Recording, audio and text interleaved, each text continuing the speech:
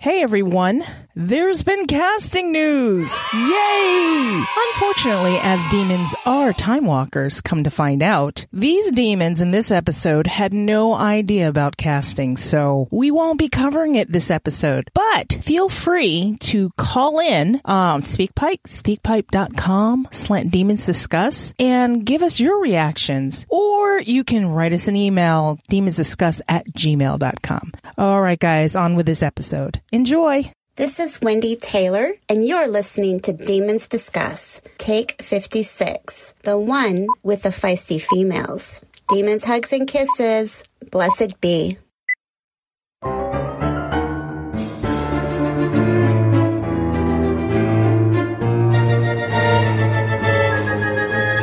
Welcome to Demons Discuss, the unofficial podcast about the All Souls universe and the topics that orbit it. We're your hosts, Angela, Jean, and Valerie. I'm Valerie, and with me is Angela and Jean. Hello, ladies. Hi. Hi, everyone. And what are we talking about today, Angela? We're talking about Shadow of Night, Chapter 30. We have a little mixed bag here. We have a gift, we have an adventure, and we have some reverence. Reverence. Oh, boy, do we. I'm not talking about us, of course. I'm talking about... We're going to be utterly irreverent. Yes. Yes. Oh, wow.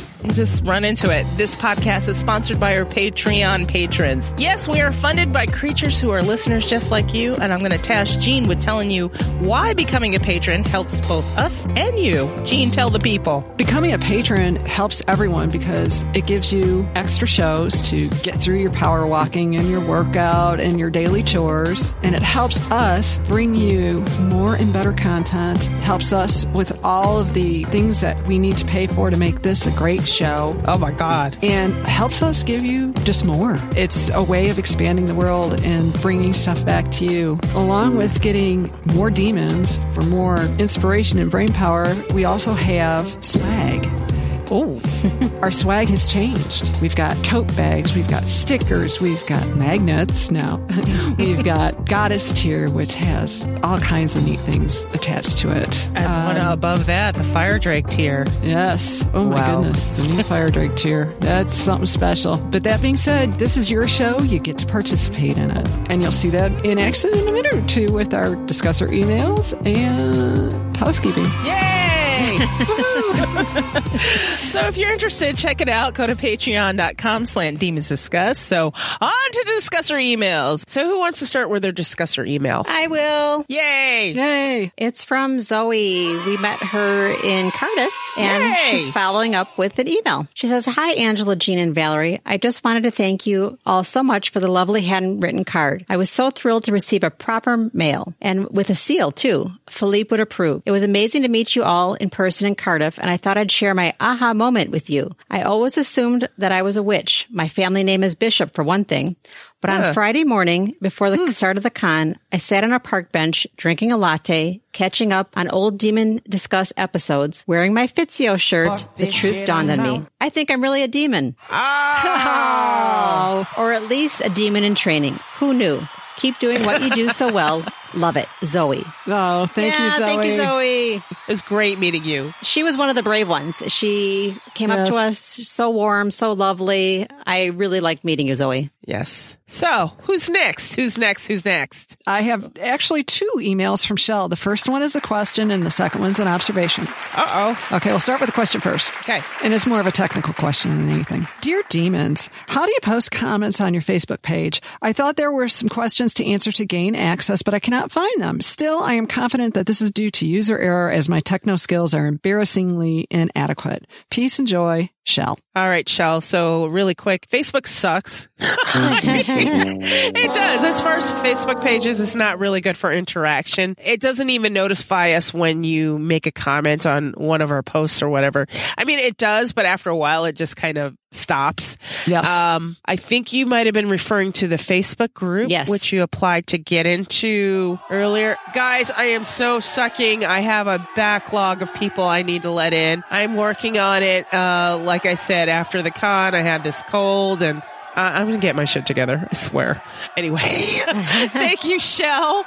Jean, you had another? Oh, well, I was going to say, and also for those who might have similar questions to Shell and you're interested in our discusser group, you'll find the application on our website. Fill it out, and then you'll get in the queue of people that Val has not taken care of yet. Yeah, no.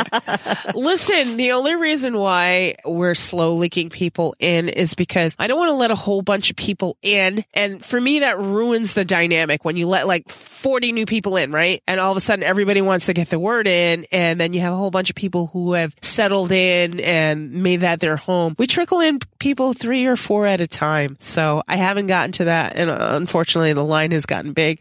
I will get to it. It's first come, first serve. And some of them, hey, your answers aren't good enough. I'm going to have to ignore them because you haven't proven to me that you listen to the podcast, and you have to listen to the podcast. So they're not even hearing you right now. Yeah. No. Yeah. So yeah, it was good. I ignored you anyway. And that's all I'll say about that. And hopefully, with the months to come, we'll get caught up eventually. Okay. Maybe. All right. And I have another one from Shell, and this is her observation. Yay, Shell! Dear Dynamic Demon Divas, just a quick note to say y'all are hilarious in listening to the podcast on Sun Chapter 15. The issue of exploding golf balls came up, particularly when run over by a lawnmower, in which case they go poof. Yeah, they do. I was laughing so hard that the people in the car next to me at the red light were looking curiously over as if to say, why is that strange woman in convulsions? Thank you for cheering up, and otherwise dog day at work. Shell. Oh, Shell. We were actually in Oxford when we got that email, and we kept looking at each other. It's like, how did this even come up in conversation? And I think Angela brought up, it was like chapter 15 in Shadow of Night, and it wasn't in the show notes because it was one of those show notes that we had to truncate because there's a lot of life things going on. So yeah, and we haven't listened to the whole episode. I'm just wondering how it came up in context. That's how much I remember how our conversations go. I'm telling you, it's kid chores. It had to do with kid chores somehow or another. Yeah. Something or another. I know that we used to live by a golf course, and I know the lawnmower, when it runs over golf balls, it does go poof. So I know that's something that would have came from me, but I don't know how it was brought up. Or maybe it was husband chores. Something like that. I don't know. For some reason, I'm thinking about, I know what it was. We were talking about mowing the lawn because Robert and the riding lawnmower he can't use, I think. Or did that come up more recently? I don't know. We hired a lawn service and he was complaining, I can't use my riding lawnmower. I'm like, use it for something else. Use it to take the trash down the hill. We have a huge hill that we live on. So, So thank you, Shell. Thanks for writing in. We actually do have something for chapter 30, and this is from Chloe. So thank you, Chloe. And she begins this email. It says it begins with absence and desire. The tension from chapter 29 has not abated, and Matthew cannot trust himself. Desire and fear. Matthew doesn't trust himself and cannot give into his instincts to possess Diana completely and utterly. Though there's humor in this chapter, there is also heartbreak because of these warring needs. The hunting with the falcons outlines how Matthew feels, how he wants to be free and fly, but blood rage is a hood over his eyes, keeping him trapped and scared. This was the fight they needed to have, and now they can finally have the trust themselves. Benjamin, he's like a shark circling and drawing closer and closer, but you can't yet see the trap he's laid out. I love this chapter because they both find freedom to unite against those who would draw them apart. You're a vampire from down under, Chloe. And great observations, Chloe. Mm-hmm. Yep. Thank you. So, guys, let's do the chapter discussion. This chapter discussion is brought to you by Wendy Taylor. Wendy Taylor, Hey, thank Wendy. you. Thank you, Wendy. And you heard her at the top of the show reading the bumper, so thank you for that. Woo! All right, we're going to start the wagon right here. We left off in chapter 29. We just got out of an intense coupling session with Diana and Matthew, with a D and the O and all the letters in between against the wall. And then we open up chapter 30 with more packages arriving at the Three Ravens. So Amazon. Amazon! They better invest in Prime. They should. Okay, so what was your thoughts as far as the first gift that we got? The compendium. compendium. Oh, that was so intriguing. I didn't know what it was when I first read it. I was just going to say, first read, I had no idea. It was one of those things that I kind of had to wrap my brain around. And now I've seen 9,000 pictures of a compendium since then. And so this listen that I did, it was really, I grasped what it was and how unique it is and how cool it is. Right. Yeah. That was one of those things where I kind of stopped where I was reading and actually went and looked it up because I'm like, So what would you compare it to a device that we have nowadays? Closest thing I can think of is maybe a smartphone or... I was thinking it's more like some of like that chronograph that Baldwin was wearing on his wrist. Oh, yes, yeah. would have a deluxe like chronography watch. Yeah, with the lunar calendar on it, down to 10,000 feet and compass. The pilot's watch. That's what it made me think of. That you could basically navigate from your wrist. Right. And you can take notes. Like, because I know a pilot's watch, there's areas where you can kind of just take a marker or a note of like the weather or something. I don't know. Today's pilot watches anyway. I don't know what they were of old. So I don't know. Pretty some of even the ones from the 80s and 90s were pretty damn complicated. So what was the little notepad on the compendium for? For the notes. For the notes? It's like a dry erase board. Well, it's not a board, but it's a piece of paper, like a dry erase paper. Which in and of itself was pretty intriguing. Ahead of its time, too. Very much so. So Diana is trying to calm Matthew down. She's doing some preemptive calming him down. She's like, it's just a gift. My heart is yours, remember? Matthew's like, it isn't just a gift. It came with an invitation to go hunting tomorrow. And then he goes on, Galaglass informed me that we will be accepting it. He's found a way into the Emperor's apartments by seducing some poor maid into showing him Rudolph's erotic picture collection. Sounds like a win-win for him. Yeah, I love it. It's like the turnabout of his fair play. Instead of like, hey, baby, you want to come up and see my etchings? It's like, hey, baby, will you take me up to see your boss's etchings? So hot. So hot. Lord. And I could just see that leaning against the doorway, nudge, nudge, wink, wink. Hey, baby. So he goes, the palace guard will either be hunting with us or napping. Galaglass figures it's as good a chance we're going to get to look for the book. So referring to another package on the table, Diana says, do you know what that is too? And Matthew nods and he reaches over and he's like, you're always receiving gifts from other men. This one is from me. Hold out your hand. So intrigued, she does what he asks. And then he pressed something round and smooth into her palm, the size of a small egg. Now, what did you think of this gift? Oh, It wasn't so from funny. Goop, that's for sure. That was an after show subject, yes. Oh my God. which, by the way, I have, put a pin in that one because I saw Gwyneth Paltrow on Graham Norton talk about that. Okay, pin, put. Yes. We shall return to that, people. I love this gift. I really, really do. And thank you, Isabeau, for the history lesson. Is what I always think because of the owner who bestowed it on Matthew is a real person. So let's go into the description. They were made of silver and gold with diamonds set on their backs. She lifted one of the creatures and up came a chain made entirely of paired salamanders, their heads joined at the mouth and their tails intertwined. Still nestled in her palm was a ruby, a very, very large ruby. And she's like, it's beautiful. And I'd be like, yeah, that's beautiful. Woo. Oh yeah. I'm a fan of rubies and diamonds. And then she asks, when did you have the time to buy this? Matthew's like, hey, I've had it for a while. And I know when I first read this, I was like, you're regifting? Really? Yeah. This old thing is what I heard in my head. My father sent it with the altarpiece. I wasn't sure you'd like it. Which is he hedging? Like, that's why I didn't give it to you sooner. Not, I was waiting for if I messed up that I'd have to give you something. Imagine having still got that necklace. I'm good. Right. I'm good for one more fuck up. It's like Big Brother. For once he had a backup plan. Yeah, that's true. But it's like Big Brother. I didn't know if I was going to use the golden power of veto or not. Oh, yeah. Yeah, thanks.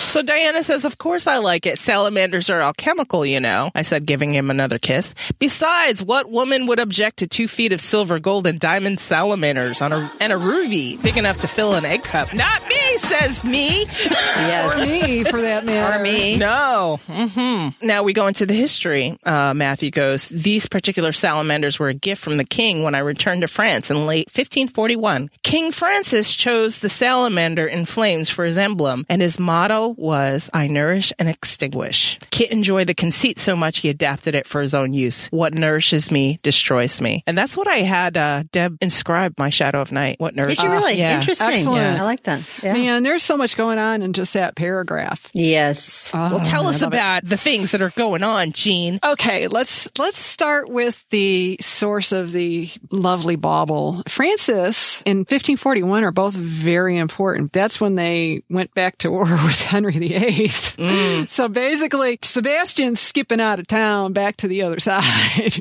which is probably why he got the gift. Francis is also the father of Henry II, who ended up being king and was married to Catherine de Medici, Isabeau's bosom buddy. Right. I think we're going to see a whole bunch more about that salamander necklace and all the folks connected to it in You the think in Serpent's Mirror? Yeah. Yep, that's Yeah. Serpent's Mirror era for sure. I think this is prime time. Yep. Yeah, that's prime time. Then we go to Kit. Man, that's come up so many times, including in Deb's inspiration for Matthew's Venetian Palazzo. Yeah, there is a mantelpiece. Yeah, Yeah. the mantelpiece had that exact same inscription in it. And that's Yeah. when she said, this is where he lived, which I thought was just awesome. I think Right. was it Twitter or was it on Instagram, Angela? I think she had it on both. I remember that post because we had to bring it up because somebody thought it was a painting and we were like, no, it's an actual Oh, picture. they thought it was like photoshopped or Yeah, something. yeah. Yeah. No, she put it on Pinterest is where she put it. And we did bring it up and now it's on Twitter. So we can always pull it Yeah. on the show notes to it. Yeah. Yeah. And also we posted, which is related, my trip to the Met Museum. There's a big wooden panel with the salamander and that saying that used to belong to King Francis also that we posted a while ago. The I nourish and extinguish or what nourishes Yes. me. Okay. Which, I mean, in thinking about Kit adapting that as his motto is kind of About right. It's his relationship with Matthew in a nutshell. Yes. Yeah. Absolutely. Pretty much. Really and truly. It's like, oh, Kit, even you realize you're on the road to ruin. This is just so sad. I think we all have that one thing that nourishes us and destroys us at the same time, you know? Oh, yeah. For sure. It's a good reminder. It's almost a cautionary thing. I'm sure if I did some soul searching, I would see it myself, but just because of the kids, I think both Brecken and Harlow, their biggest attributes can sometimes be their biggest downfall as well. Exactly. Diana comments on this and says, Kit is definitely a glass half empty demon. I was like, yeah, that's not right. Diana has a little freak out. Matthew notices and says, what? And Diana says, have you given this to someone before? You know? There's a regifting right there. Yeah, it's like, see, I knew it was regifted. Damn it. Damn it. And Matthew says no. Diana says, I'm sorry. It's ridiculous. I know, especially considering Rudolph's behavior. But I'd rather not wonder. That's all. If you give me something you once gave to a former lover, just tell me. Well, I would just say it's ridiculous because if you got it as a gift, you're not giving it back. No. No. Sorries. And so Matthew says, I wouldn't give you something that I first given to someone else, Moncour. Your fire drake reminded me of Francis's gift, so I asked my father to fish it out of his hidey hole. I wore it once. Since then, it's been sitting in a box. So that made me feel a little bit better. I hope it makes Diana feel a little bit better. Yeah. And probably the only time he wore it was when Francis put it around his neck. Yeah. Right. Would be my guess. And she's like, it's not exactly everyday wear. I don't know. I don't know. I'd be wearing it every day. She's trying to lighten the mood, but then she's like realizing she's a little freaked out. She's like, I don't know what's wrong with me. And then Matthew goes, my heart belongs to you no less than yours belongs to me. Never doubt it. And then Diana's like, I won't. He's like, good, because Rudolph's doing everything he can to wear us both down. We need to keep our heads up. And then we need to get the hell out of Prague. And that's how I was feeling too. I'm like, we need to go. And it's like, and he was just, I love how he was just like really blunt. It's like, we got to get the hell out of here. It was very not un-Matthew-like in a way. It was like, wow, he's like thinking really clearly. Exactly. And it was good to know as a reader, you're not going to be lingering there. Like it's been quite a circus so far. Yeah, it's not been good. Like Angela said, this fucking clown, dude. Well, she didn't put it that way, but she did use the word clown. So yeah, Rudolph has been a clown for real. All right, so the next day they find themselves surrounded by Rudolph's sycophants, a.k.a. courtiers, all the nobility. And, and Rudolph called Matthew over to his side, leaving Diana to the mercy of the women of the court. And they were openly curious and entirely at a loss about what to do with her. So Diana's just stuck, surrounded by all these women, and she's handled her own. She's held her own with the women of Malistrata so far. I don't know why she was quite so. This is a whole new set of women, man. Worried.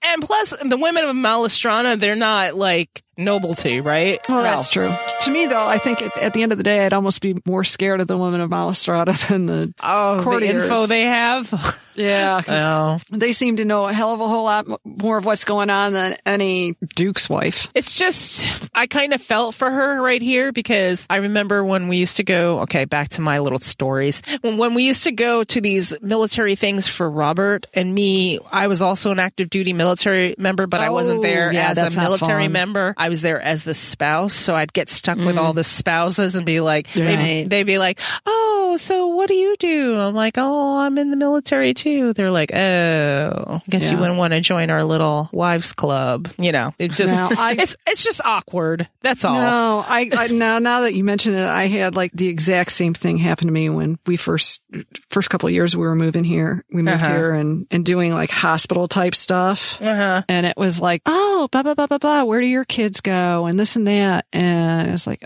we don't have kids and I have my own law practice. And then they just like walk away. And you're othered. Yeah, it was so othered. Yeah. And, I really don't like going to these functions because these people are so nasty to me. Right, because they don't know what to do with you. They don't know what box to put you in. Some of them were just nasty to me to be nasty to me.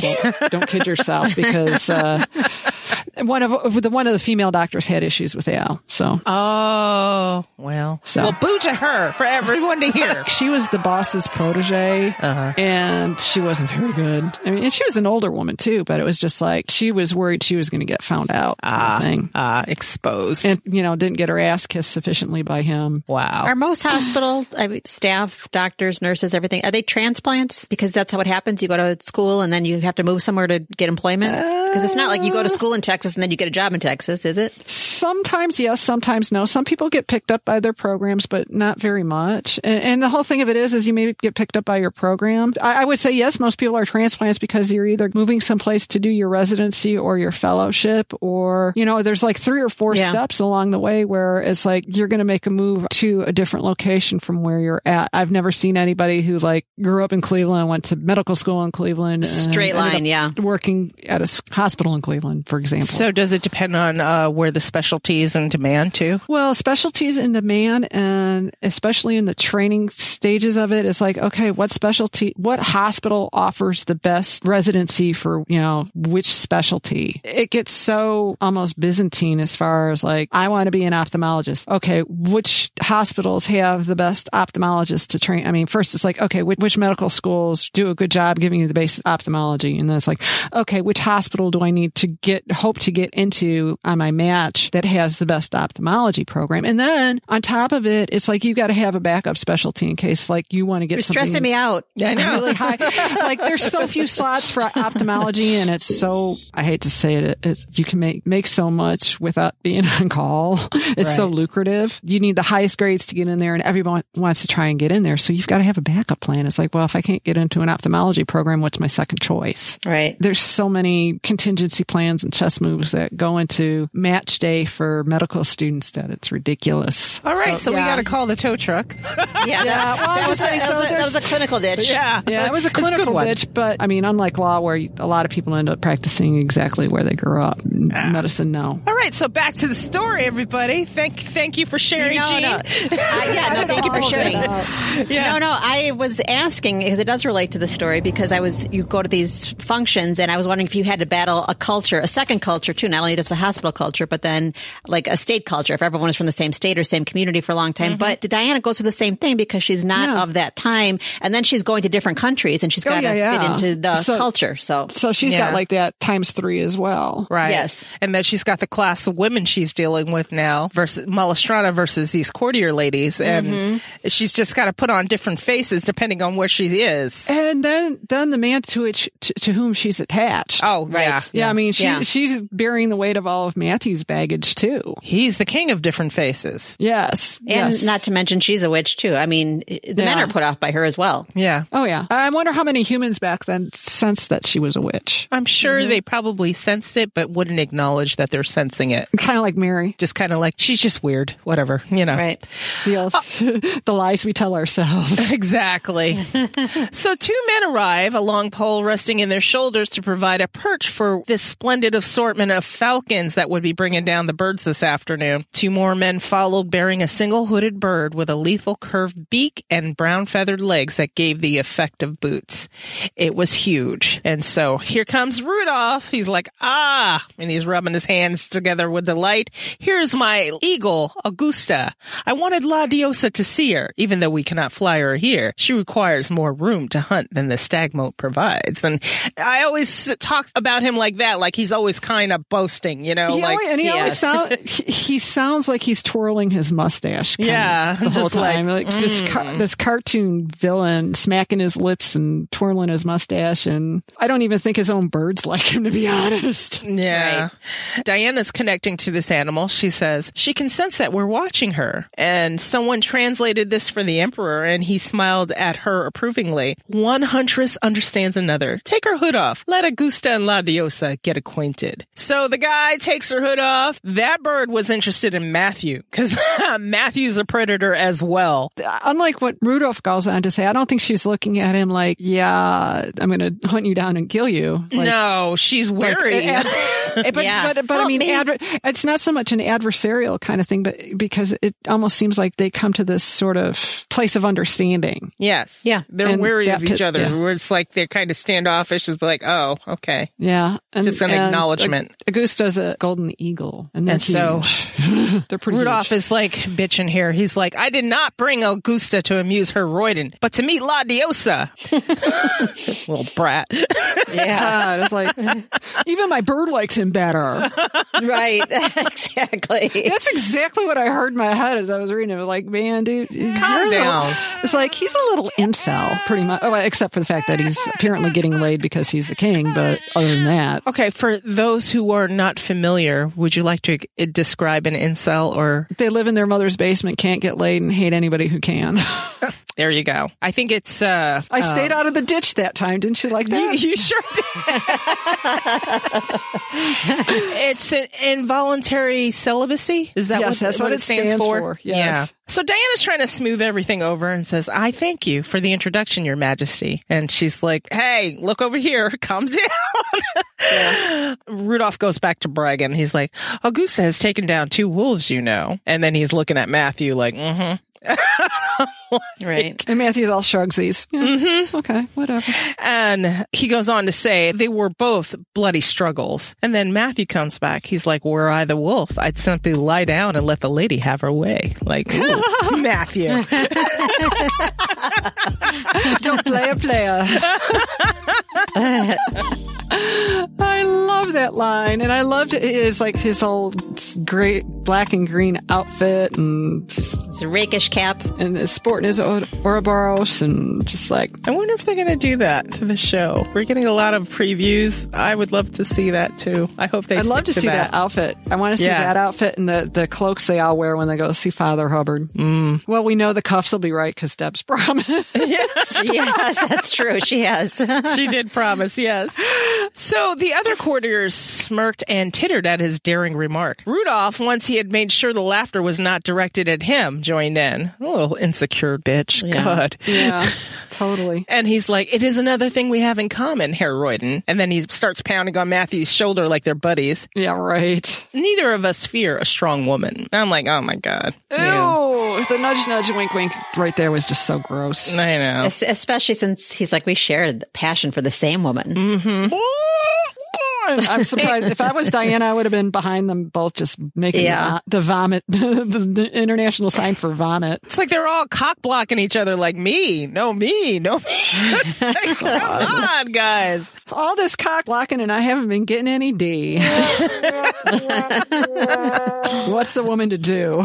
All right, so now the tension's broken and the falconer's like laying out all the birds for them to choose. Everybody chose their bird and Matthew's left with this one little one left. He reached for it and then Rudolph's like, that's a woman's bird. I had it sent for La Diosa. Matthew says, in spite of her name, Diana does not like hunting. But it's no matter. I will fly the Merlin, Matthew said. He ran the jesses through his fingers, put out his hand, and the bird stepped onto his gloved wrists. He goes, hello, beauty. The gamekeeper whispered, her name is Sharka. This is where we learn about the name Sharka. He goes, is she as clever as her namesake? And the old man answered with a grin, more so. So Matthew leaned towards the bird, took off one of the strings that held her hood in his teeth. His mouth was so close to Sharka and the gesture so intimate that it could have been mistaken for a kiss. Matthew drew the string back. Once that was done, it was easy for him to remove the hood with the other hand and slip the decorated leather blindfold into a pocket. And then Sharka blinked as the world came into view. She blinked again, studying me, and then the man who held her. I love this passage so much. It makes me think that he has a way of communicating with animals like Diana does. Yeah. Mm-hmm. So Diana wanted to touch her, Matthew says. I wouldn't. She's hungry. I don't think she gets her fair share of kills. So he is communicating with her. Yeah. She's telling him all kinds of things. Sharka made low chortling sounds and kept her eyes on Matthew. Kind of like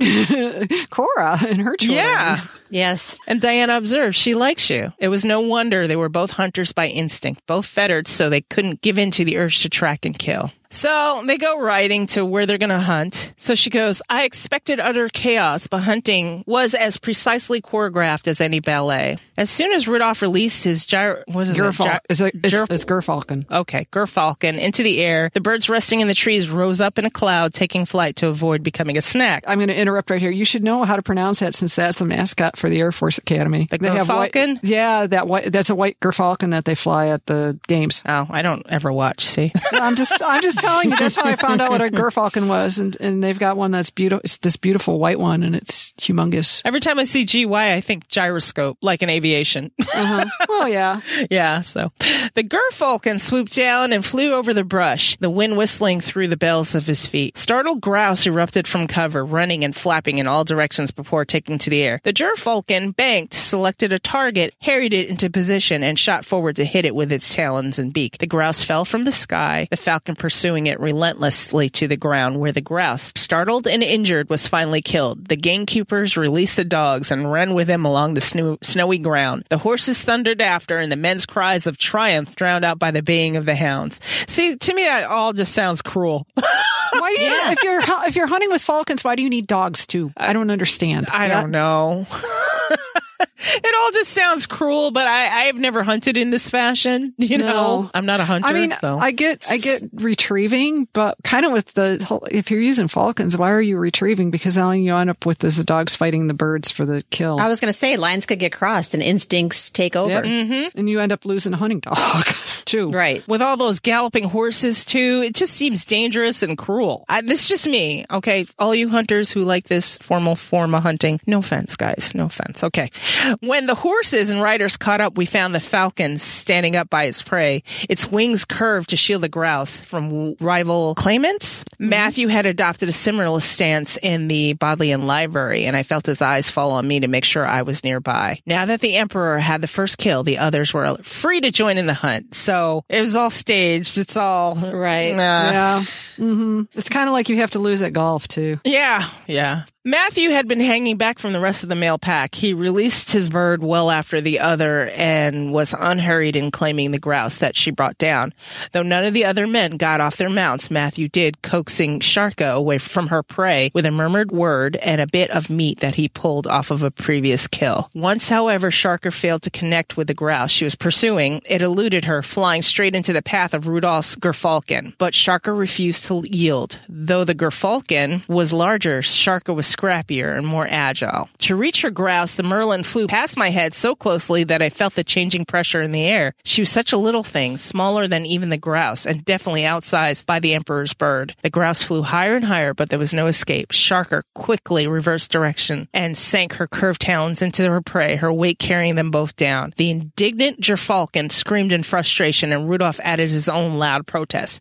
"Your bird interfered with mine," Rudolph said furiously. Jesus. As Matthew kicked off his horse forward to fetch the merlin. "She's not my bird, Your Majesty." Technically, and I hear her say technically. Technically not my bird. So whatever. So Matthew picked up the merlin, grouse and all, and held it up for the court to see. Sharka's jesses swung freely and her bells tinkled with a sound as he circled around her. Unsure of what their response should be, the courtiers waited for Rudolph to do something. I intervened instead. "Was this a female warrior, husband?" Matthew stopped in his rotation and grinned. "Why, yes, wife. The real Sharka was small and feisty, just like the emperor's bird, and knew that a warrior's greatest weapon lies between the ears." Ha ha, Rudolph, take that shit. Yeah, I love this. I love the story of the Bohemian Maids' War. It's great. Diana says she sounds rather like the ladies of Malastrana. And what did Sharka do with her intelligence? Before Matthew can answer, an unfamiliar young woman spoke. "Sharka took down a troop of soldiers," she explained in full Latin with a heavy Czech accent. "A white-bearded man I took to be her father looked at her approvingly, and she blushed." Diana's like, "Really? How?" The girl says, "By pretending she needed rescuing and then inviting the soldiers to celebrate her freedom with too much wine. Another woman, this one elderly with a beak of a nose to rival Augusta's, snorted in disgust. "Men fall for that every time." And yes, they do.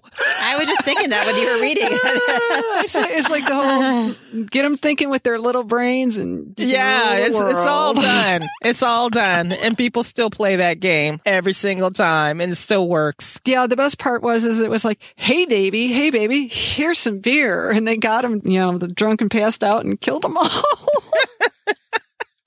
Well, that was easy. It's like the Staples easy button. That was easy. Right. I know. Yeah, exactly. Next.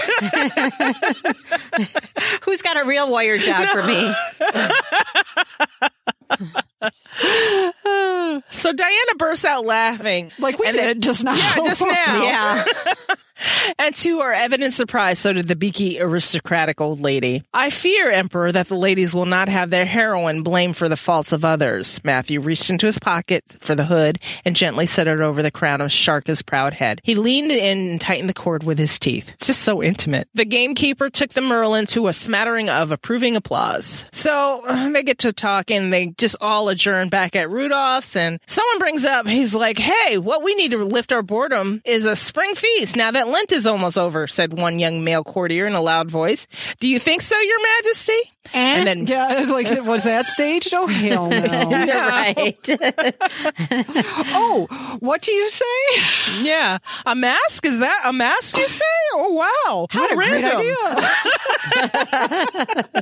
idea. If so, the theme should be Diana and, how do you say that? Actaeon? Akaton. I think. That's I don't good know. enough. Yeah, good enough for I now. can say Endymion, though. Endymion, yes.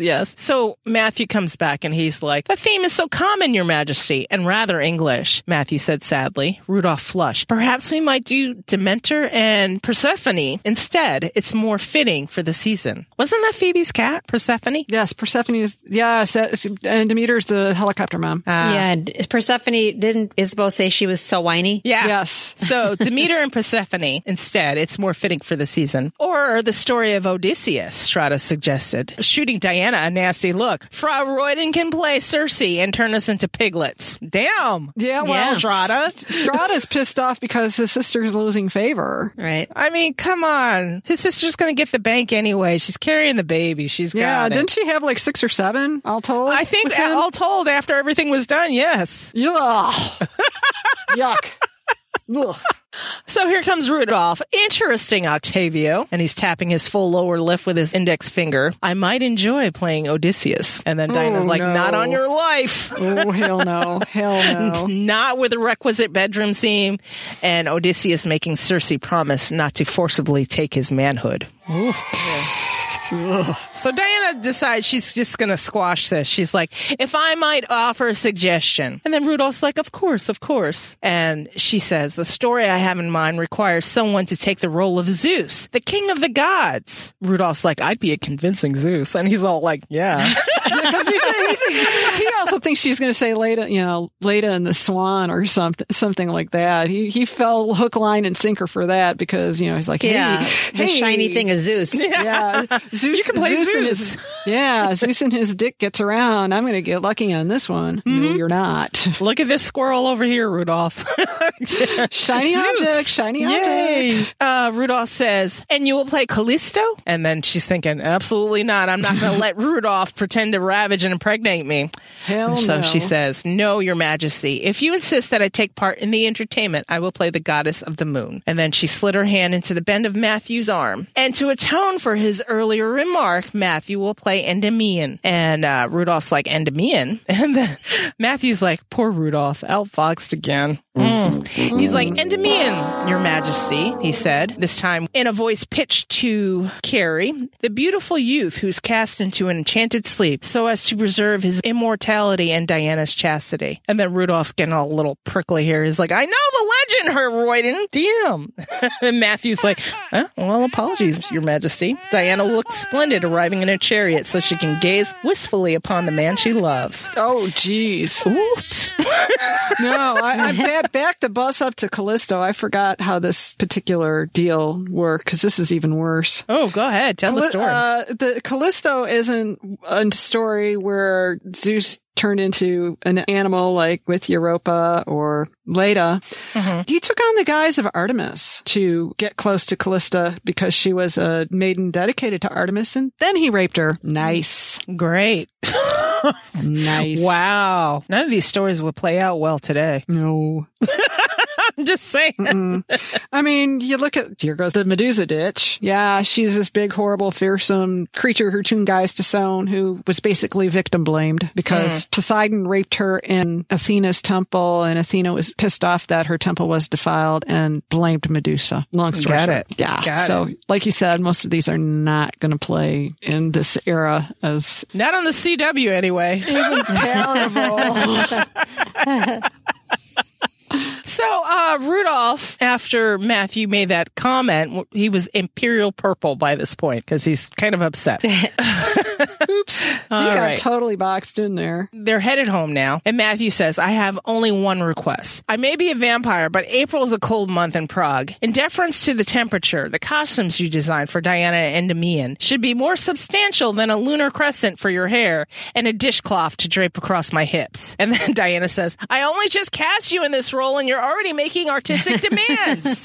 Actors! She is like so totally Lucy from the Charlie Brown Christmas I was just thinking that. Yes. I was just thinking that exact same thing. Oh my God, I could just see that part right there. It was so funny. Actors. Yeah. Exactly. So Matthew's throwing out some verses, and Diana's throwing out, hey, you can't use Keats. He's a romantic poet. It's 300 years too soon. He's also mad, bad, and dangerous to know. Yeah. Mm-hmm. So Galglass chimes in. He says, I suppose you want me to find you a tent and some sheep, or maybe an astrolabe. Endymion can either be a shepherd or an astronomer, Matthew said. Rudolph's gamekeeper will never part with one of his strange sheep, Galglass said dourly. Matthew is welcome to using my compendium. She looked around, and it was supposed to be on the mantelpiece out of Jack's wreath, but they didn't know where it was. So she's like, where's it gone? Annie and Jack were showing it to Mop. They think it's enchanted. Uh-oh. That's cute. Uh-oh. Well, no, it just turns out to be not so cute real fast. No, I know, but just the fact that, hey, look at this. Let's show it to the dog. Yeah. Pretty fucking cool, right? Yeah. Right. Dog. So Annie and Jack had the little brass and silver compendium opened up like a book, and its inner wings were folded out to their full extent. Annie says, look, Jack, it's doing it again. And Annie was peering down at the instrument. Mop, no one in the house called him Lobero anymore, except for Jack, started barking and wagging his tail with excitement as the lunar volville started to spin in its own accord. I bet you a penny that the full moon will be in the window when the spinning stops, Jack said. Like it's a roulette wheel. Yeah. And then he's spinning in his hand and holding it out to Annie. Diana's like, no betting. And Matthew wants to know, hey, when did this start, Jack? And Jack's like, I don't know. Got me. And Annie's like, it's been happening since her Habermill sent it. And then Diana wants to know, does it spin like this all day or only at certain times? We're getting the feeling this thing might be a problem. Right. Well, and then you start seeing the gray and gold and silver strands coming Ominous. off of it, which isn't good. No. So only once and twice. The compass just spins once. Annie looked miserable. I should have told you. I knew it was magical from the way it feels. Diana's like, it's all right. No harm done. So with that, this is Diana thinking, with that, I put my finger at the center of the volvo and commanded the thing to stop. It did. As soon as the revolution ceased, the silver and gold threads around the compendium slowly dissolved, leaving only a gray thread behind. It was quickly lost among the many colorful strands that filled our house. And Matthew's like, what does it mean? And this is later, after the kids were all out of there and everything's put away. Mm-hmm. And I said the same thing. Yeah. What does this mean? And then she's trying to hide it so Jack can't find it. And then Matthew's like, by the way, everyone hides things on top of the tester. It's like It'll putting be stuff in the cooler in the refrigerator. I know. It'll be the first place Jack searches for it. Diana turns around and says, someone is looking for us. And Matthew's like, in Prague? And then Diana's like, no, in time. And then Matthew sat down in the bed with a thunk and swore. Diana's like, it's my fault. I tried to weave a spell so the compendium would warn me if someone was thinking of stealing it. The spell was supposed to keep Jack out of trouble. I guess I need to go back to the drawing board. And then Matthew wants to know, what makes you think it's someone in another time? Diana says, because the lunar volvo is a perpetual calendar. The gears were spinning as though they were trying to input information beyond its technical specifications. It reminds me of the words racing around in Ashmole 782. I have two thoughts here. Go ahead. What if her spell decided what she needed instead of what she wanted? And instead of being kind of like an alarm on there to let her know if somebody was trying to steal it, it was an early warning system letting her know that somebody was sending out a spell looking for them. Kind of like a boundary spell, maybe? Yeah. Instead? Maybe the whirring of the compass indicates that whoever's looking for us in a different place. Two, like the lunar volvo, the compass can't find true north because it's being asked to compute two sets of directions, one for us in Prague and one for someone else. And Diana wants to know, do you think it's Isabeau or Sarah? Do they need our help? No, Matthew said. They wouldn't give us away. It's someone else. He looks at Diana like, what the fuck? And Diana's like, you're looking at me as though I've betrayed you somehow. If you don't want me to do the mask, I won't. And Matthew's like, it's not that. You're still keeping something from me. And then she's like, we all keep things to ourselves, Matthew. Little things that don't matter. Sometimes big things. Say like being on the congregation. Yeah. Matthew. Matthew's hands were suddenly on my shoulders, lifting me up. You will never forgive me for that. His eyes looked black and his fingers dug into my arms. Calm down. I know. Relax. Yeah. Didn't we go through this last episode? Come on, guys. Probably. So Diana says, you promised me you would tolerate my secrets. Rabbi Lowe is right. Tolerance isn't enough. Matthew released me with a curse. I heard Gallowglass on the steps. Jack's sleepy murmurs down the hall. I'm taking Jack and Andy to Baldwin's house. You bunch of jerks. I know. Oh my God. Teresa and Carolina have already gone. Pierre will come with me, and so will the dog. You frighten the boy when you argue. He knows enough fear in his short life. Sort yourselves out, and I'll take them back to London and leave the two of you here to shift yourselves. Gallowglass is laying down the law like, Yeah, I was like, sort your shit. unfuck your shit, people! Matthew sat down silently by the fire, a cup of wine in his hands and a dark expression in his face as he stared into the flames. As soon as the group departed, he was on his feet and headed for the door. He was about to leave, too. Give that man a shirt. Yes. Yes. Fuck this shit, I'm out, says Matthew. Drink, audience. All right. So without thinking or planning, I released my fire drake. Stop him, I commanded. She covered him in a gray mist as she flew over and around him. Then she took solid form by the door and dug the spike edges of her wings into either side of its frame. When Matthew got too close, a tongue of fire shot out of her mouth in warning. I love her. This could be so cool. I mean, that's a little over the top, but okay, you had to make a point, Diane. I get it. That's the only way you get Matthew's attention is you got to kind of figuratively knock heads sometimes. Yeah. Yeah. Yes. So she goes, you're not going anywhere. And this is when I really thought, holy shit, the two of them are truly equals because she can hurt him just as bad as he could ever hurt her. Yeah. Yep. So Matthew turned, his eyes cold, and then she says, if you're angry with me, say it. If I've done something you don't like, tell me. If you want to end this marriage, have the courage to end it cleanly so I might be able to recover from it. Because if you keep looking at me as though you wish we weren't married, you're going to destroy me. So that was... I never thought that he wanted to end the marriage. No, me neither. Me neither. No. I think he was trying to find the easiest way so the marriage can continue without his quirks, you know? Yeah. I think he thought he was doing her a favor by leaving. He was handling it all wrong. All of his self-loathing seemed to kick in right here. Yeah. It's like, this is my way of solving problems. I'll step away because I'm causing them. And remove the cause, remove the problem, and I'm the cause. He figured this was the easiest way to keep the peace. It's really clear you can when you're looking at someone else when you can see these problems. Yeah. When you're caught in the middle of it, you're like, it's like we sound so sage when we're observing these from the outside. Right, exactly. But when it comes down to us to actually do something about it in ourselves, it's kind of like a bit foggier. Yeah. So Matthew says, I have no desire to end this marriage. Then Diana says, then be my husband. Do you know what I thought watching those beautiful birds fly today? That's what Matthew would look like if only he were to free himself. When I saw you put on Sharka's hood, blinding her so she couldn't hunt, as her instincts tell her to do, I saw the same look of regret in her eyes I've seen in yours every day since I've lost the baby. Matthew's like, this isn't about the baby. And then she's like, no, it's about me and you. Think about this, Matthew. Mm-hmm. And Matthew comes back and he's like, and you think it's losing the baby that brought that fact home? Diana's like, what else could it be? Your guilt over Blanca and Lucas nearly destroyed you. Matthew says, you're wrong. And then Diana says, tell me what it is then. This. He reached for the edge of my bodice and rent it in two. Then he loosened the cord that kept the wide neckline of my smocks from sliding off my shoulders, so it exposed the tops of my breasts. His finger traced the blue vein that surfaced there and continued beneath the folds of the linen. Every day of my life is a battle for control. I fight my anger and the sickness that follows in its wake. I struggle with hunger and thirst because I don't believe it's right for me to take blood from another creature, not even the animals, though I can bear that better than taking from someone I might see again on the street. And I'm at war with myself over this unspeakable urge to possess your body and soul in ways that no warm blood could even fathom. So what were you guys thinking on first read? I'm curious when you first read this. I did. He just didn't want to feed off forever. I didn't. But beyond that. Yeah. I definitely didn't see where it was going. Yeah. For sure. No, me neither. And I was like, maybe this is what Philippe was talking about. Because when Philippe looked at her neck and was like, so he's taking blood from you here. Is there anywhere else? And she's like, yeah, on my elbow. And then Philippe's like, shit, Matthew's doing it again. But he didn't tell her. So that kind of, I was like, oh, this is what Philippe was talking about there.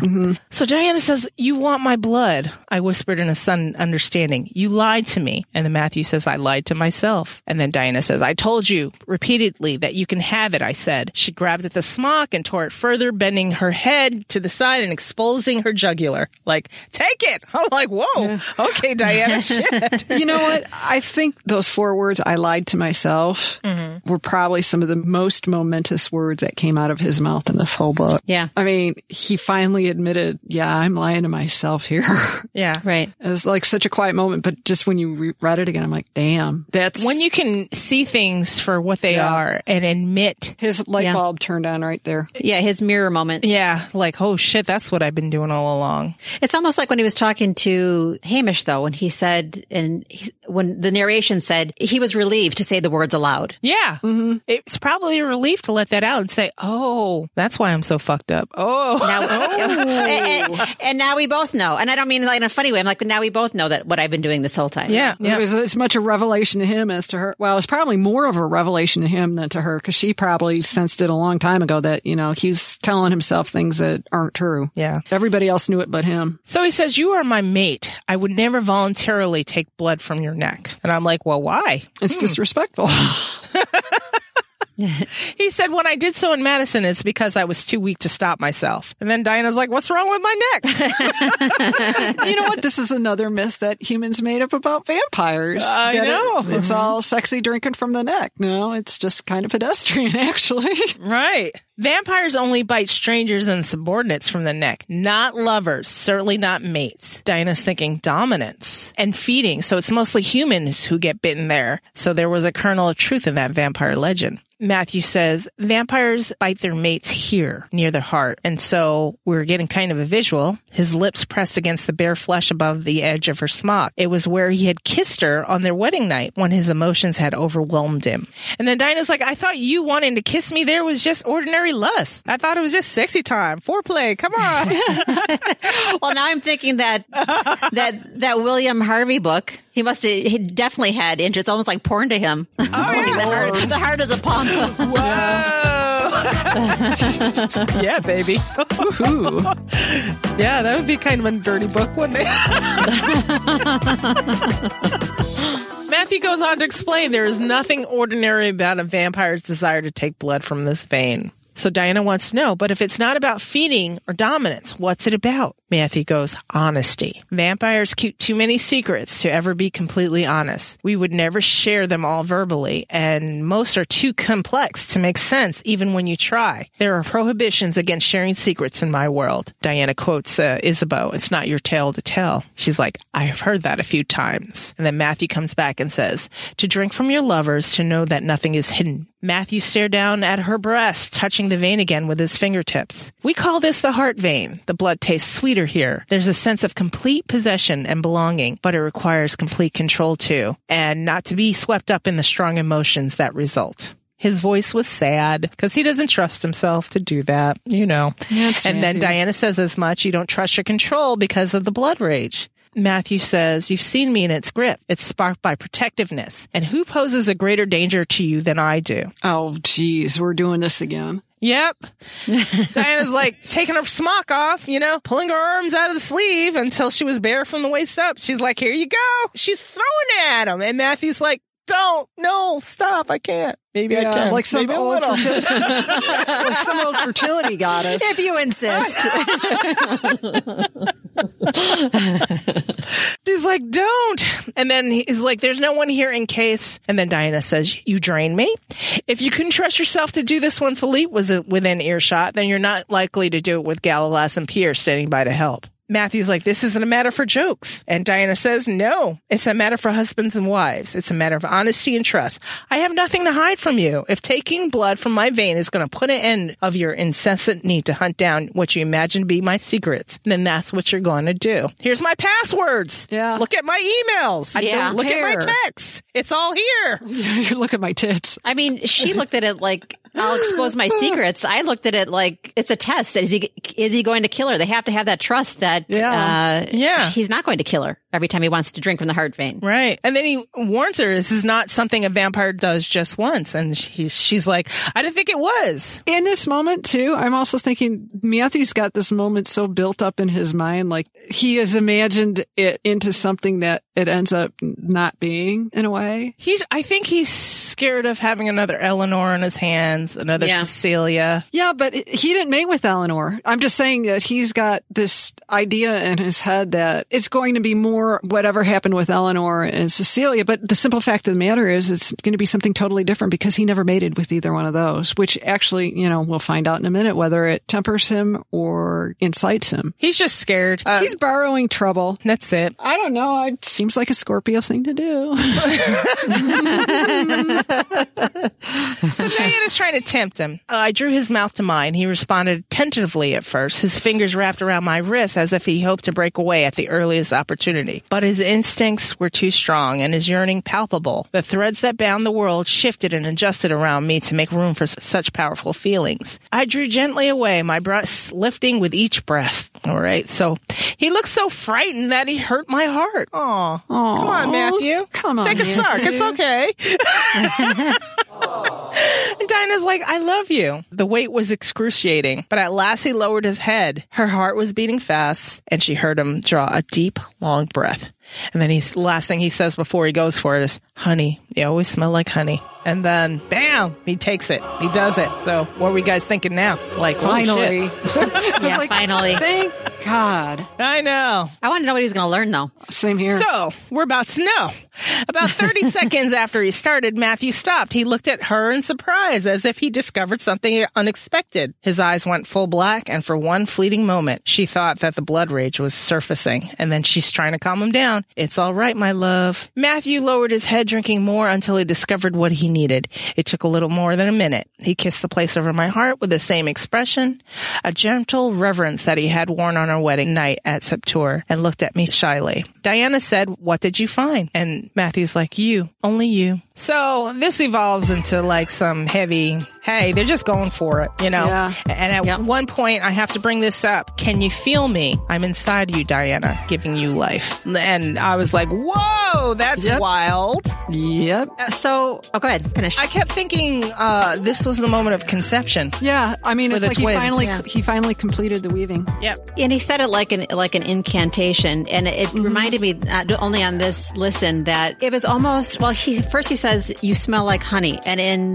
Discovery Witches, he said, you asked me at the dinner what you smelled like. And he said, honey and hope. And this is kind of tied it together where he was saying it hopefully. He was saying it as a positive because just previously in the church, he had said, I had spent years filling Blanca with death. Yeah. And now he's saying, I'm filling you with life. So to me, it's a renewed sense of hope too. And he says, you always smell of honey and hope. Yeah, that's a good one. And she tasted of honey and hope after she saved his life too. Mm-hmm. So there you go. So after all of that, they're post-coital right now. The O, the D, all this shit happened right now. Lots of O's and lots of D. Diana wonders. She's like, I wonder if I can read your thoughts too. And then Matthew says, you already have. Back in Oxford when you received the picture of your parents. You weren't conscious of what you were doing, but you kept answering questions I wasn't able to ask out loud. Diana says, can I try again? Of course. If you were a vampire, I would have already offered my blood. He lays back on the pillow. Do your worst, girl. I like how Deb she just worked in a little commercial for consent there. Yes. I like it. That was very nice. Very, very subtle and nicely done. So she hesitated for a moment. She stilled her thoughts and focused on the simple question. How can I know Matthew's heart? The single silver thread shimmered between her heart and the spot on his forehead. She's getting a whole explosion of sights and sounds. And then she saw the face of her Fuchs. It's more like, Fox. The vampire she met in Jewish Town. And she heard quite distinctly the words, my son Benjamin. And then she looks up and she's like, oh shit. And then Matthew's like, oh, what is it? And she's like, her Fuchs. I didn't realize he was your son and he was Benjamin. Matthew's like, it's not your fault. You're not a vampire. And Benjamin, he only reveals what he chooses. He was really calm about that. I know. He's like, it's no big deal. No big whoop. I got this. He said, I must have sensed his presence around you, a trace of sense, some inkling that he was near. So maybe he didn't know to pinpoint that it was Benjamin, but it was out of context. Yeah, it was like a trigger, something. Yeah, it's like, something's wrong here, but I can't quite put my finger on it. Right. And he said, that's what made me think you were keeping something from me. I was wrong. I'm sorry for doubting you, Moncour. Diana's like, but Benjamin must have known who I was, man. Your scent would have been all over me. And then Matthew's like, of course he knew. I'll look for him tomorrow, but if Benjamin doesn't want to be found, there'll be nothing to do but to warn Galglass and Philippe. All right, if you say so. Yeah. He's back to being the master of understatement and underestimation. Oh, it's like, Matthew, I had such hope for you for a few chapters. This should happen. Then you did this. Right. Oh, yeah, let's not worry. It's okay. We'll take care of it. Like, jeez. So Diana says, warn them? Matthew says this. The only thing more frightening than Benjamin in the grip of blood rage is Benjamin when he is lucid, just as he was when you were with Rabbi Lowe. It's as Jack said, the most terrifying monsters always look like just ordinary men. Yeah, and that's it. That just made it it was like he just dumped kerosene onto that fire. Yeah, and it had Scarlett O'Hara syndrome. But we'll worry about that tomorrow. No big deal. We'll find him. Never mind. It's cool. No worries. I'll make some phone calls. Don't you worry your pretty little head. Holy crap. Right. What the hell? that was the end of that chapter. You guys have any last thoughts before we go on to the housekeeping? I do. I have a question. It's a technical thing because the version that I'm reading and the audio that I listen to are different. And I just noticed two differences. It says, how can I know Matthew's mind? And what you read was, how can I know Matthew's heart? So I'm assuming mind was original. Yours was the ark. Yours was the ark. Yeah. And the other, okay. So they used mind in the ark. Yeah. And then it says, I saw Gallowglass and men I didn't recognize who occupied important places in Matthew's heart. So I'm like, I wonder, it doesn't mean anything. I just was wondering why the choice of the words are the way they are. Why they changed Final them. cut. Yeah, the final cut. Yeah, it's true. Wow. Jean, any last thoughts there? I think I covered it with the whole Matthew had such promise there, and then he reverted back to the, don't you worry your pretty little head by the end. It's like, man. Oh, yeah. Yeah. He was habits die hard. He was very casual about that. It was very casual. All right. I got this all under control. Yeah, well, Don't worry about what's so funny was it's like earlier in the chapter he was all like, we got to get the hell out of here. And now it's like, wait, now you know Benjamin's here too, and you're not You're ready okay to still? beat? Oh, no, I know. Woo. He's satisfied. He's full. He's got no immediate appetite right now. So now he can kick back He's full. smoke a He's cigarette. preferably smoking a cigarate right here. Yeah, exactly. I think it's a vampire version of the guy. Okay, I had my orgasm. I'm going to roll over and go to sleep. Yeah. Right. Let's get this cuddling thing over with. All right, cool. Yeah. I need my post-coital nap. Yeah. All right, guys, going once, going twice. Sold. So now it's time for housekeeping, and we've had a lot of reviews kind of pile up, so here we go. Housekeeping. I wanted to say demon kisses galore. Mwah, mwah, mwah, mwah. For all these reviews, I'm alive. Oh, my God. Yes, she is. Yes, she is.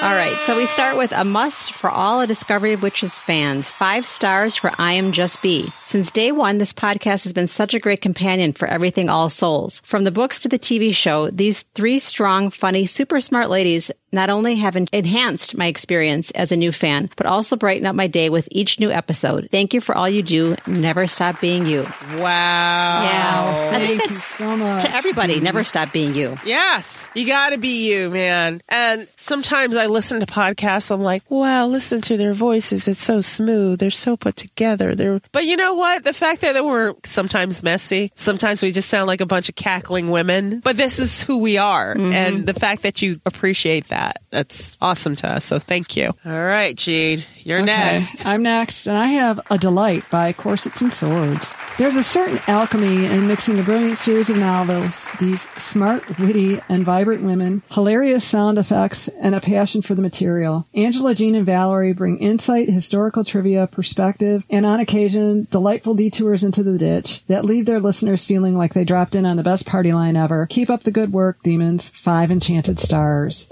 Wow. Thank Corsets you. and Swords. Oh, That's that's so awesome. Okay, so this one is from Irish Cole 6, I think. Mm-hmm. The title is Lady Demons Rock. 5 stars. Thank you. If you're looking for a sexy, fun, and intelligent conversation about the All Souls world, you've come to the right podcast. I love how they deep dive into topics related to the books and now the show as well. These ladies are a force to be reckoned with. The depth of knowledge, the humor expressed in their discussion is unlike any other podcast I've listened to. I know they say they're demons, but I wonder if they're secretly vampires because I don't know how they get all that they do done.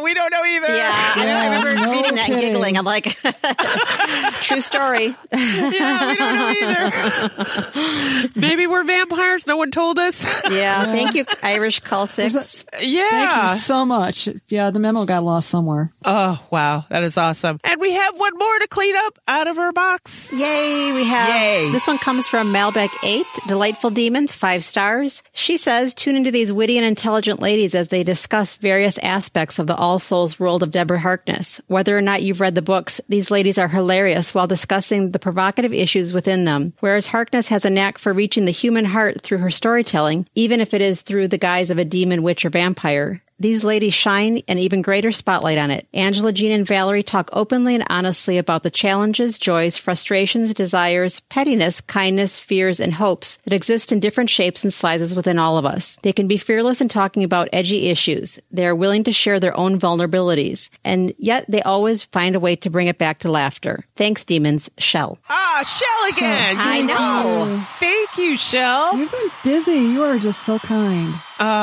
That's awesome. Thank you. And when my family gets me down or they don't even care about if I have a podcast recording, I'm going to read one of your messages, Shell, because you care.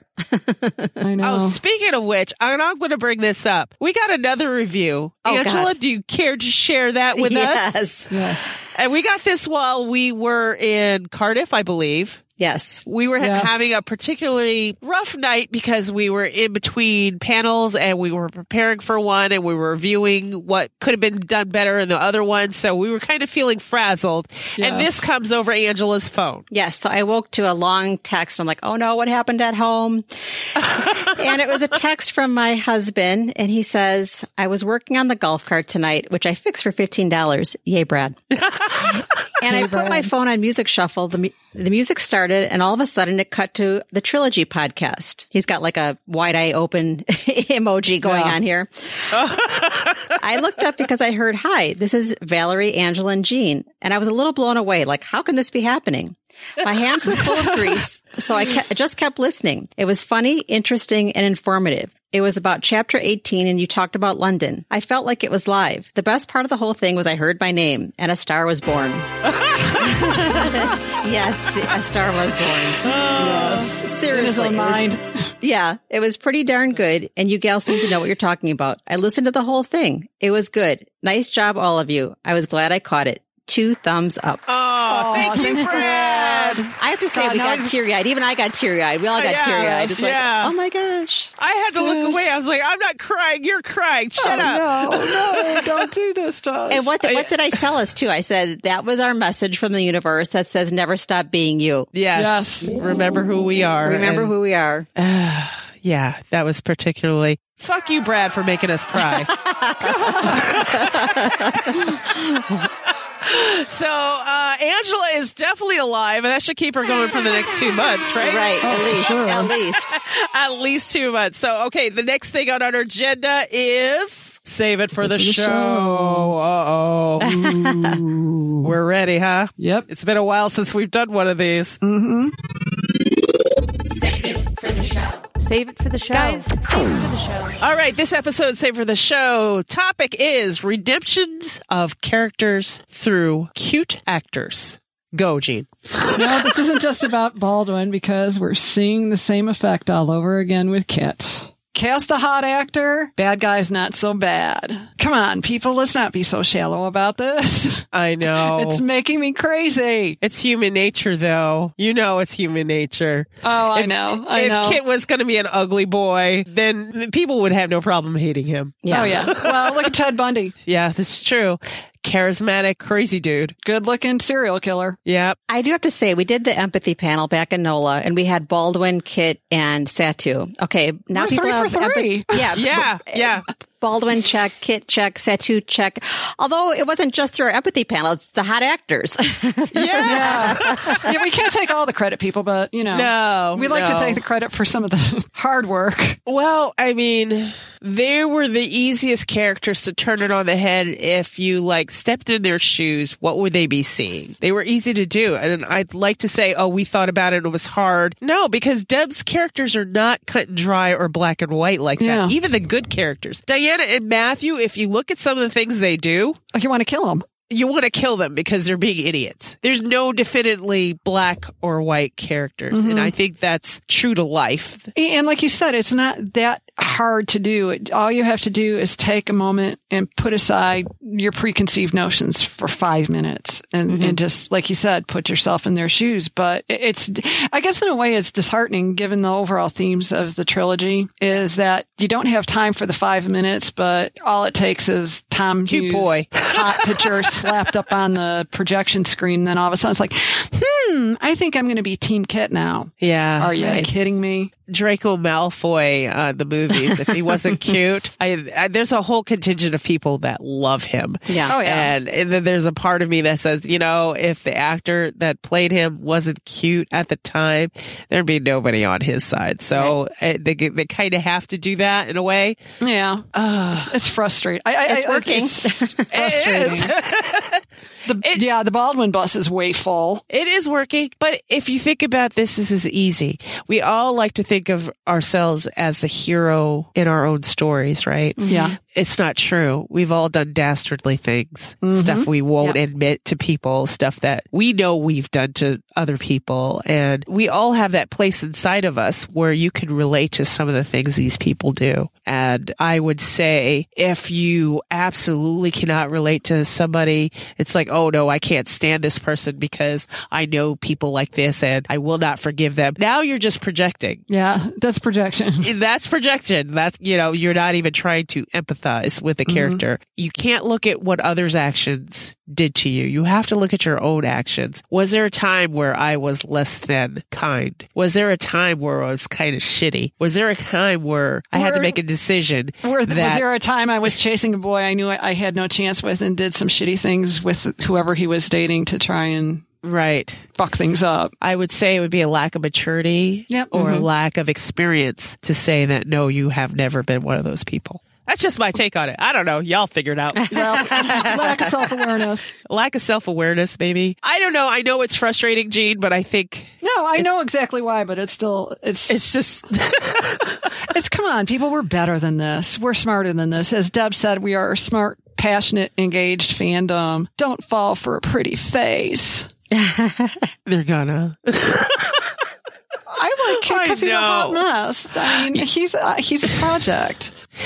Gene, as much as they say about you, I swear you're the optimist in the group. You're the eternal optimist. It's like, we're better than this. And I'm like, no, we're not. I know. Well, I've also always had a soft spot for Kit because I had my best friend in high school. She was in love with a gay guy and we just could not. Oh, it's bad. Reel her back in, and it was bad. And having been the friend trying to keep that from going over the cliff, I think that's part of the reason I empathize so hard with Kit, because not to say that this person was like to the point where she was going to boil bunnies or anything, but it's just like... Not that far off, though. Yeah. Well, and then it's like, what if she didn't have friends who were constantly at her going, dude, no. You know how crazy you look right now. Yeah, you're not going to change his mind. I mean, and on top of that, like teenage hormones in high school... You're not going to change his mind. That's such a painful period in your life, too. Even without being in love with the closeted gay guy who wasn't closeted. Listen, we all have that moment. So I told you about the ice skater, right? Yeah. Yeah. I mean, my mom kind of set me straight. She's like, I don't think he even likes girls. Yeah. I was like, oh. Well, and then you were like, I'm barking up the wrong tree, and you walked away. Yeah, I had to walk away. I'm like, all right, maybe this guy.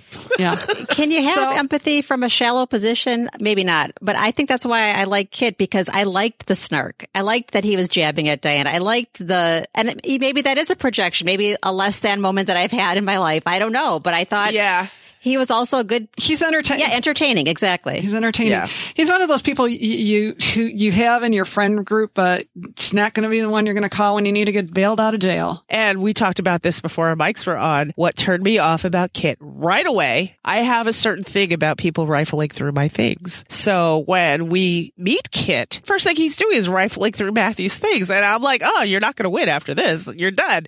So everything snarky coming out of your mouth, I'm like, this dude's trash. It's just how it is. It's how you come across it and who you are. Now, yes, he's entertaining from the outside in, but to me, I'll never get over that initial impression where this guy just thought he could rummage through people's shit. To me, in a way, that's at least logical. Yeah. Well, I think we talked in Oxford, Gene, that Kit was kind of like if you had a modern day counterpart, it'd be Steph in Pretty in Pink. Yes. Oh, yeah. And I liked him too. I mean, I didn't like him as a person, but he was a necessary friction, as Deb talks about.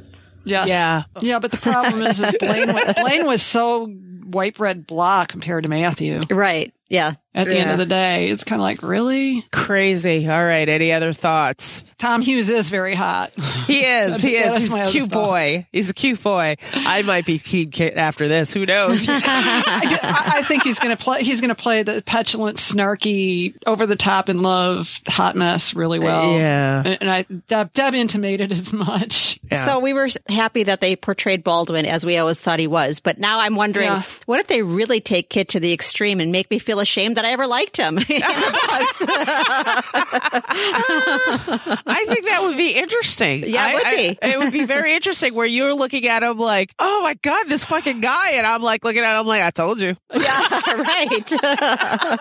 Well, I will tell you this, Angela. I chatted with Deb for just a few minutes about this, and the one thing she said to me was that, he's a pain in the ass, and he's a teaching moment, but she picked up our two sides of the coin with Hamish and Kit, and how Hamish's love is very appropriate and Kit's is inappropriate. Yeah. That was a word she used, was inappropriate. Didn't she also say that Matthew sometimes wasn't always helpful in curbing that? Yeah, she said, and Matthew is a big problem, is what she said. Do you know what I took it there? I took it there when she said that. I was like, oh, so maybe he was egging him on and with fucking the best girl.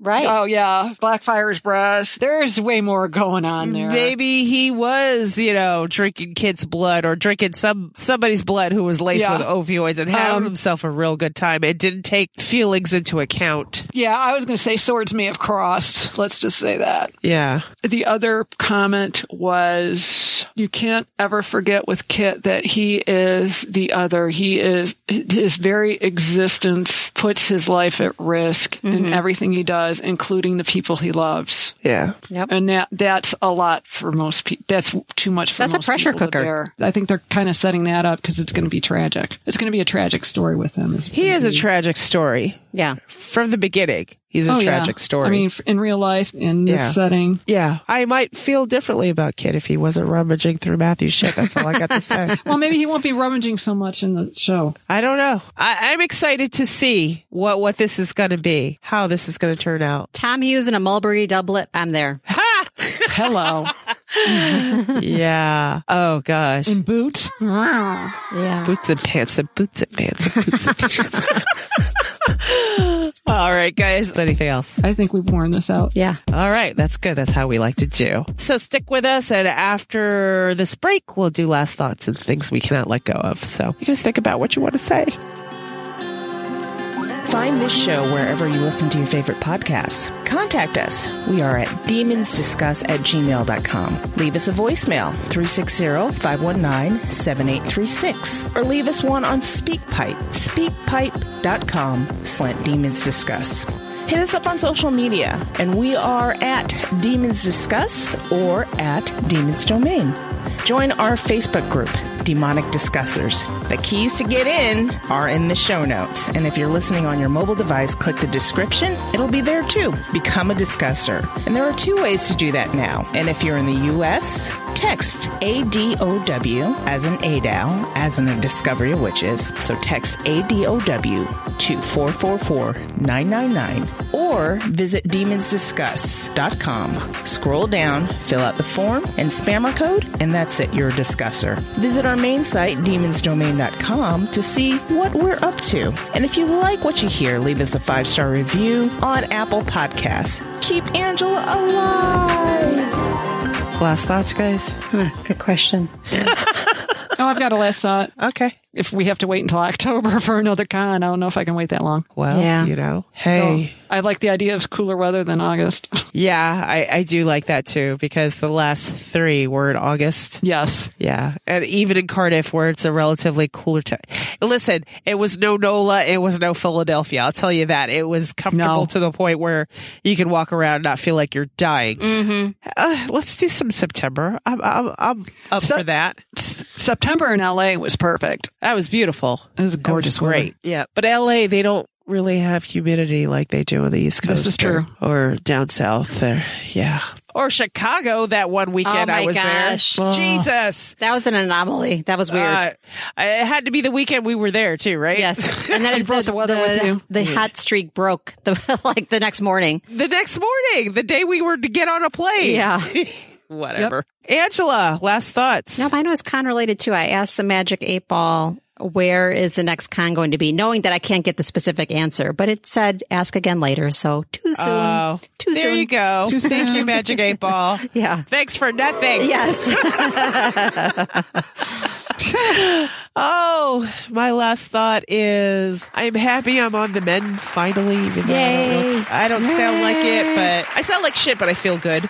Let's see here. I am happy we got to meet all of our friends once again and meet new ones. That was great at All Souls Con. I'm happy we got to do an After Con episode. I'm happy we got to publish our full panels on Patreon, so our patrons will have something to look forward to. I'm just generally pleased as far as everything. And patrons, I want to let you know, and people who are considering being patrons, we're going to have a special offer here soon. I don't have the details of it yet, but soon. Just keep an eye out. We're going to have a special offer, and it's an incentive to join if you were on the fence, or upgrade if you were like a tier down and thinking about going up a tier. I'll even open up that top tier for one, just in case there's a taker. I don't know. Whatever. Yeah, so there's that. I also want to tell you to support your All Souls artists, Belia Sim and Kareen Star. All Souls Illustrated, and Belia does Creatures Rock, but her official website is Belia Sims. Yes, support those. Links will be in the show notes. If you like All Souls art, be sure to check these two out. Also, shouts to Janet Trilogy. I'll put the link for that in the show notes for beautiful jewelry. What else? Who else do we have to promote? All Souls Con and Laura. Always, Yes, always. AllSoulsCon.org. Yeah, Yes. Tethnon.net.